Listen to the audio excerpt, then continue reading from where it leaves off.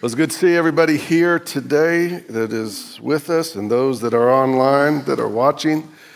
It's good to have everyone here together in God's presence and the presence of one another. We are continuing in our series, Enough. And when a pastor writes a series and is working on it several months ago, you have ideas. And then as you go through it,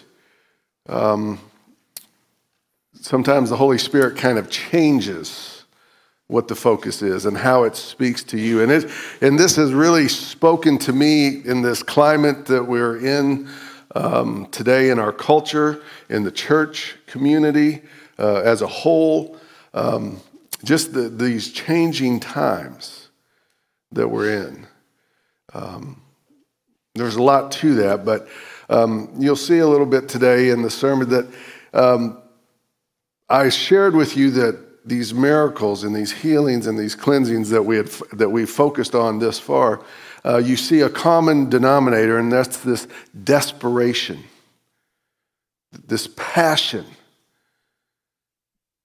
to get near Jesus, to touch his cloak, to just be well, to be cleansed, to be healed.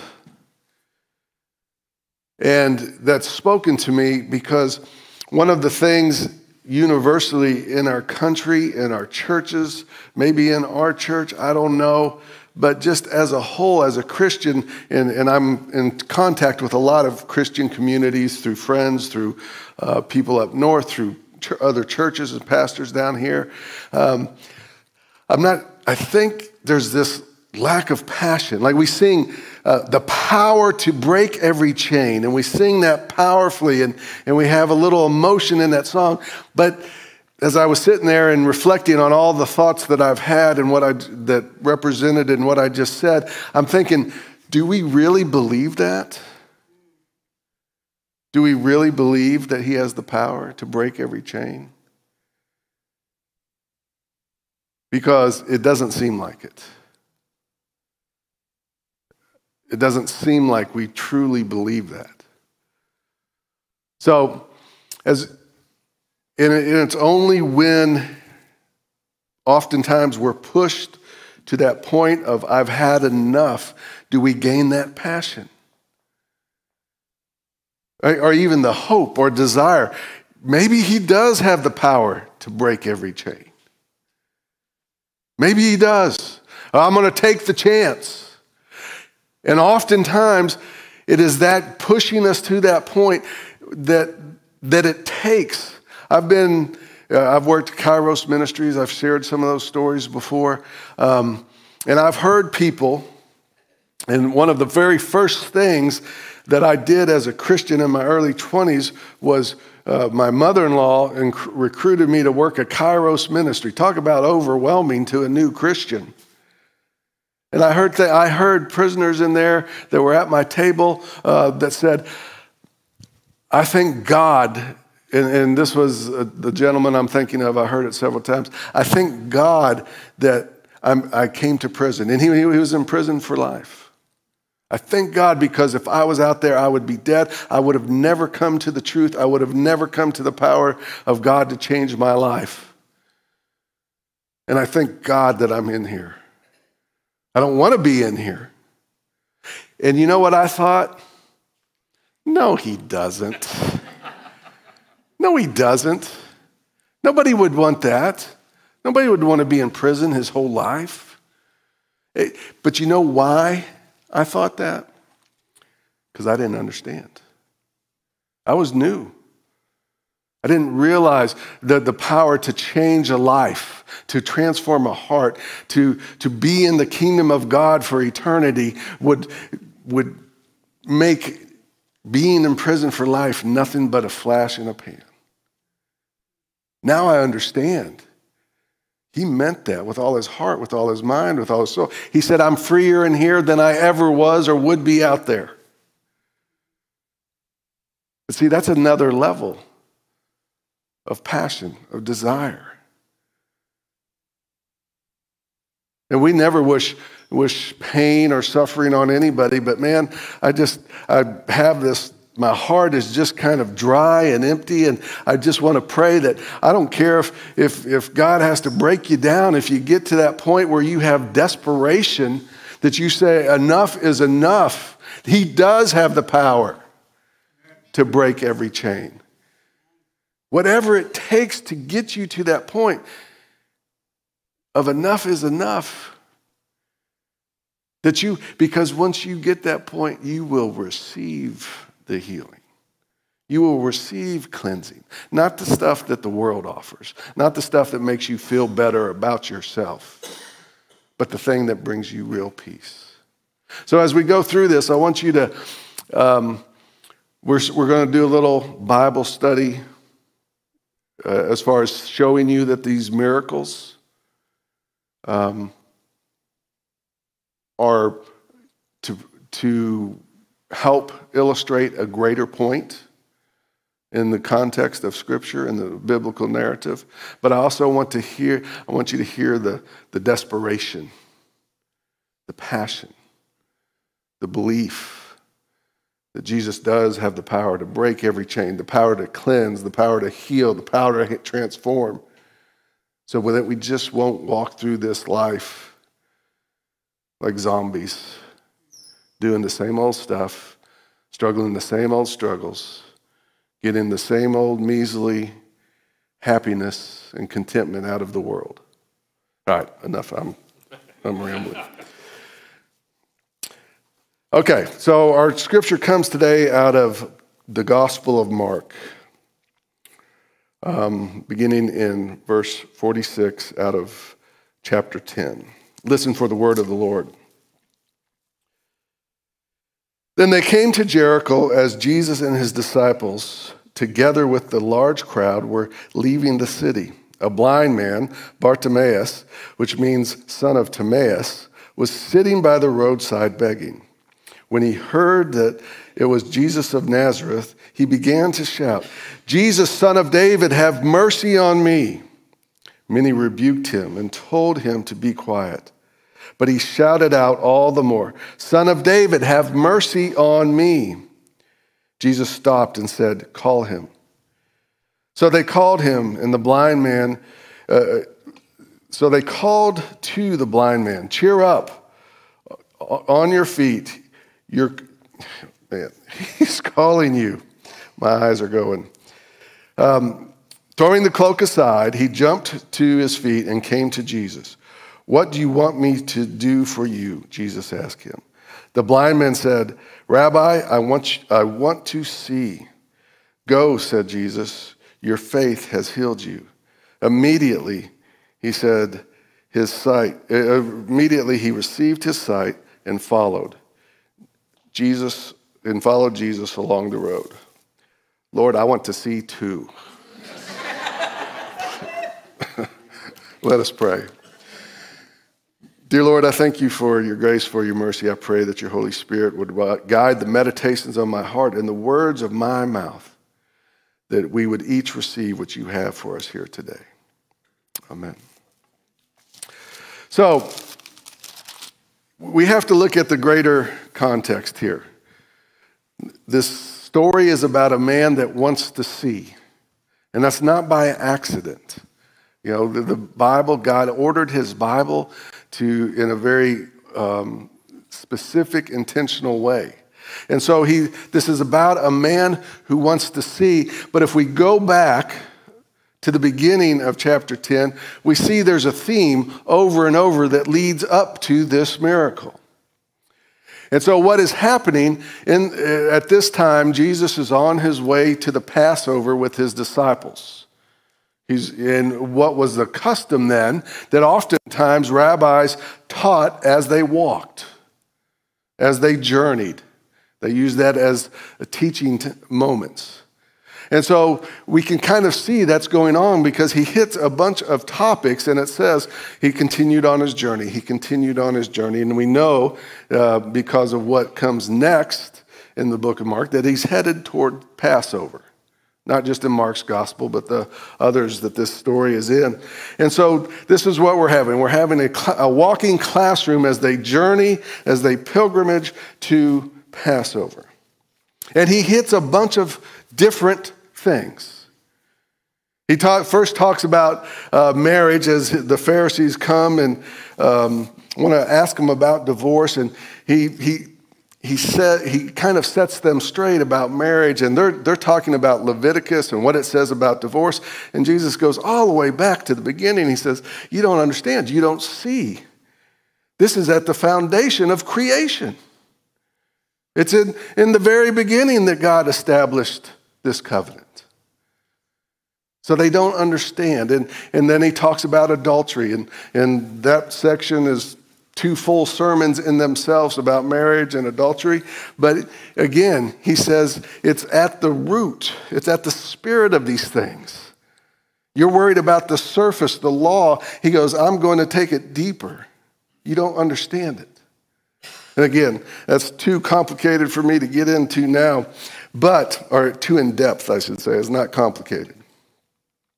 And then he goes on, talks about adultery and divorce, and he clarifies some things for them at the spirit of it. And then it moves into the next where people are bringing little children, and his disciples rebuke them. Don't bother Jesus with the kids. Right? Now, that sounds funny to us, but they were just kind of following their traditions. Keep them away. And Jesus rebuked them and said, no, let the little children come to me. You don't see. You don't understand. You have to have a childlike faith.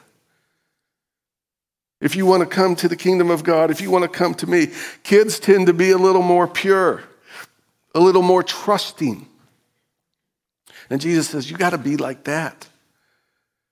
You got to be like that in order to come to me. And so he rebukes them and tries to help them see, tries to help them understand what it's about. And so the teaching continues as they journey on, and he begins to tell a story about a rich young ruler.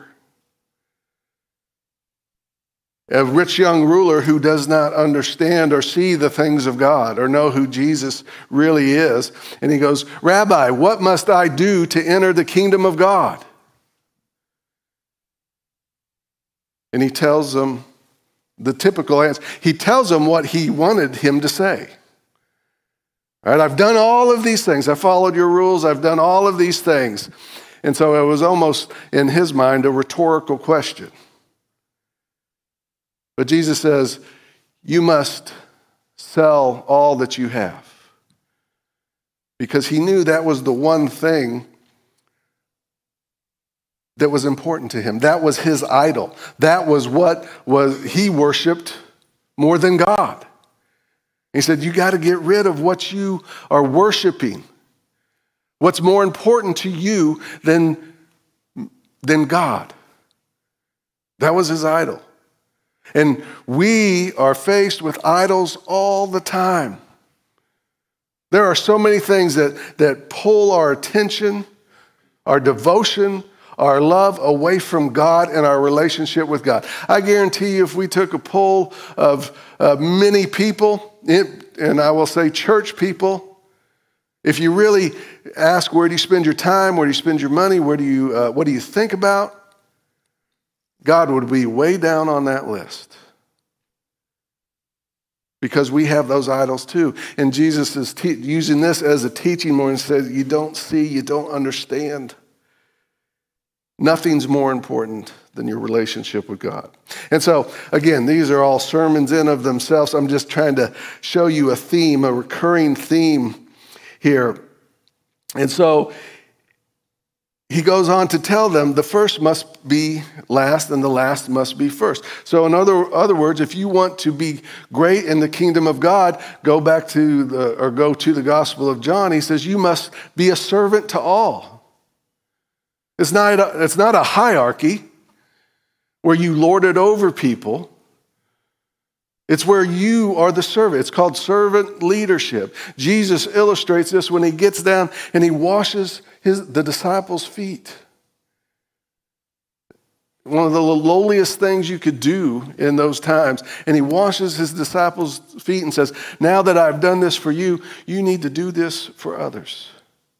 And so in the world, you want to be first. You want to be on top. You want to be on the top of the hierarchy. He said, that's not so. You don't see. You don't understand.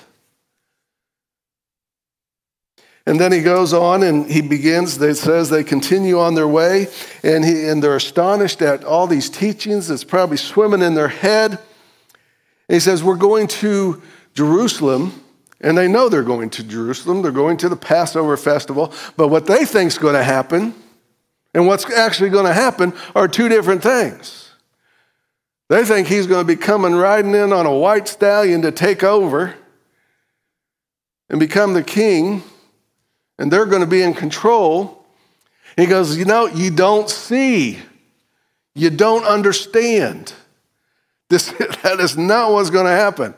Let me tell you what's going to happen.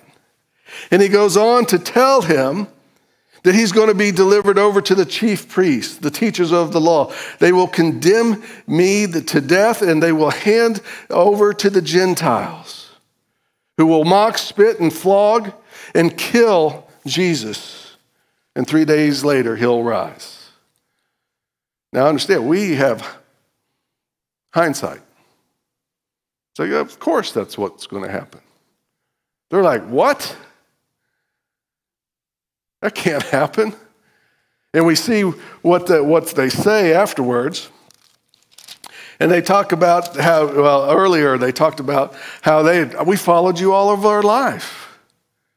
They have made an investment in Jesus for their future. And so this would be terrible if that happened, because they don't understand. You remember Peter, when Jesus explains that in another gospel, Peter says, I will never let that happen. Peter was bold. Peter had courage, but he didn't see. He didn't understand. Jesus says, you're thinking in the things of the world. You're not thinking with the things of God because you don't see, you don't understand. And so after he tells them, I love this part, after he tells them that he's going to go, be crucified, dead, and be raised on the third day, he tells them all this horrible stuff that's going to happen. James and John are sitting there going, oh yeah, okay, oh yeah, you're doing that. Okay, so when you take over, who's going to be on your right and left? Who's going to be second in command? Because we would love that position. Obviously, they don't see and they don't understand. Even though he just told them. They're so single-minded on power and position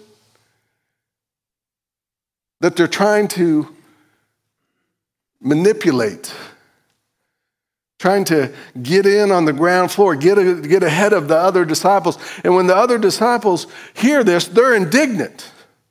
Not because they didn't see or understand what Jesus was telling them, but because they didn't think of it first. So we see this theme over and over again of not being able to see, not understanding who Jesus was, or the things of the kingdom of God.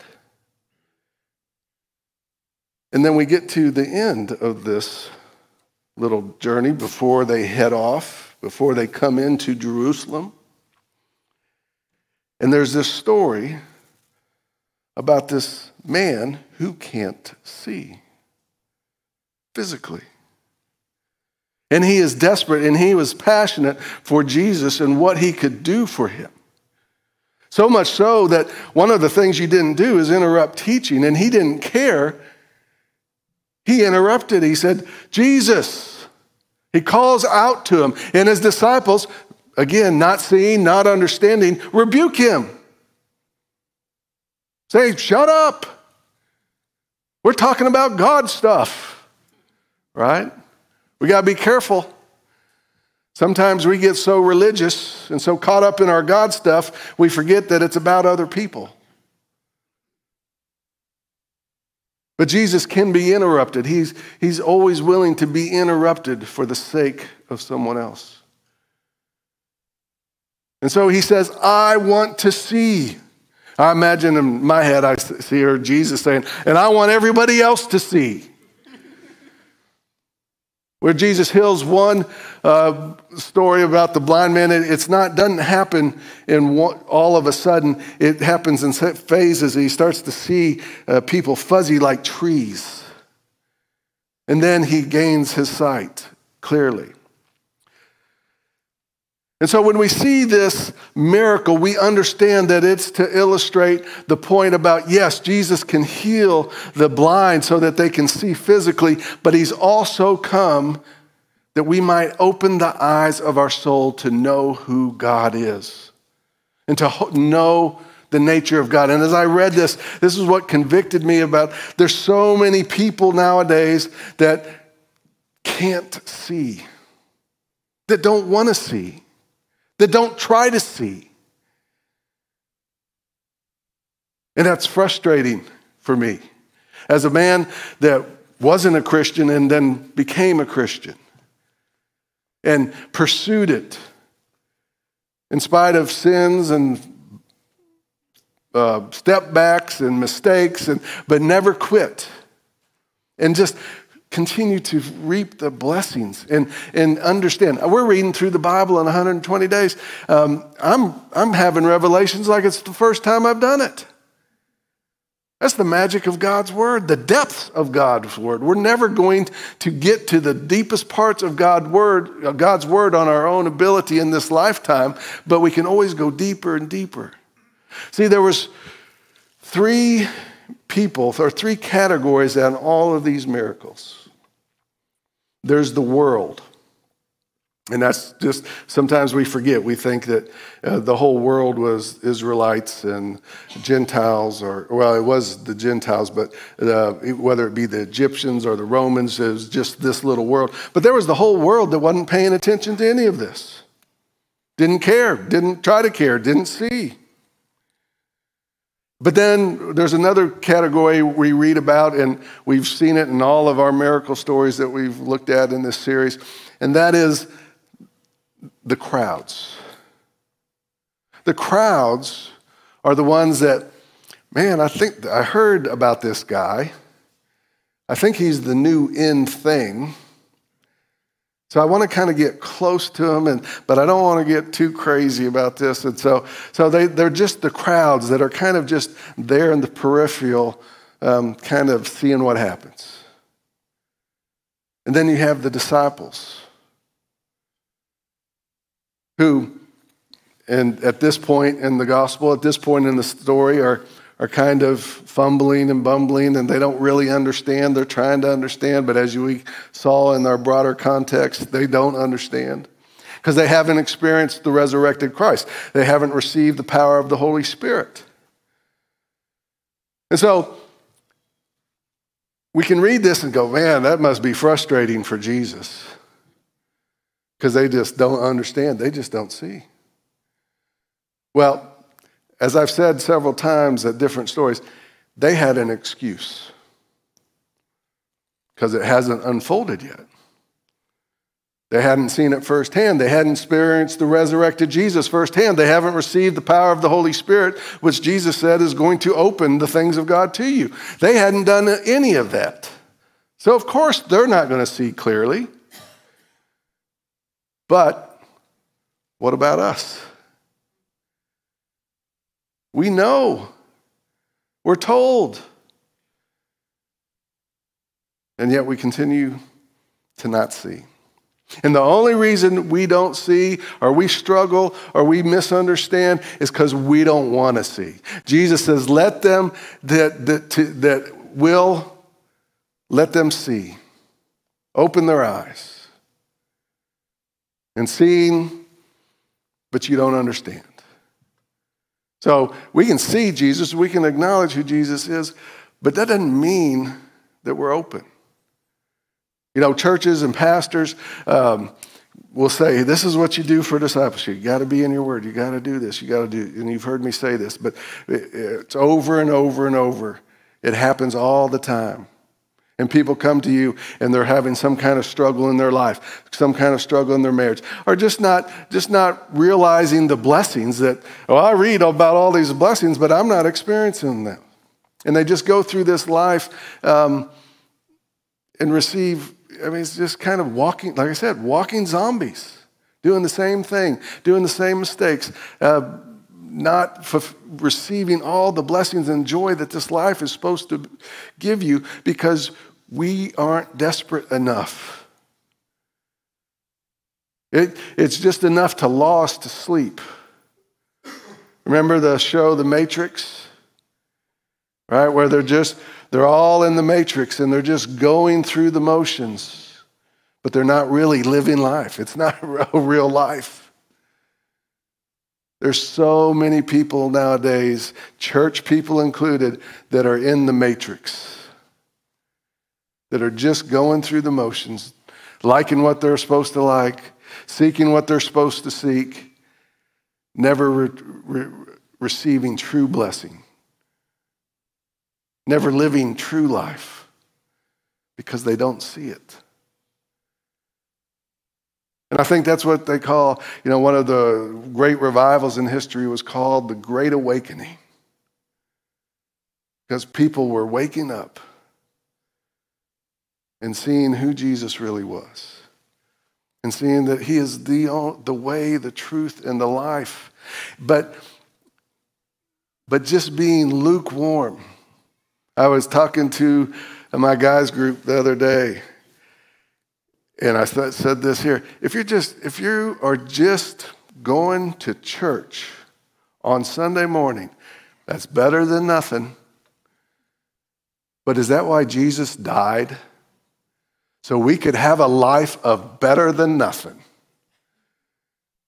That would not make a good bumper sticker. Gosh, I want so much for people to want something better than nothing. That's not why Jesus died. He died to redeem you, to recreate you, to give you the blessings of life, but he's not going to force it upon us. And if it takes some kind of hardship in your life, because oftentimes that's what happens. It takes what wakes us up from the matrix, and God doesn't want this, and I never pray this for anyone, but it's just the truth of human nature and reality. How we often get woke up from the matrix of this world is by some crisis or some tragedy, where we realize, oh my gosh, the life I'm living, it's really not that important. And I'm not paying attention to what is important. Case in point, what is today? September 11th. How divided are we as a country? Remember after September 11th? People were awakened from the matrix for a little while. Churches were full.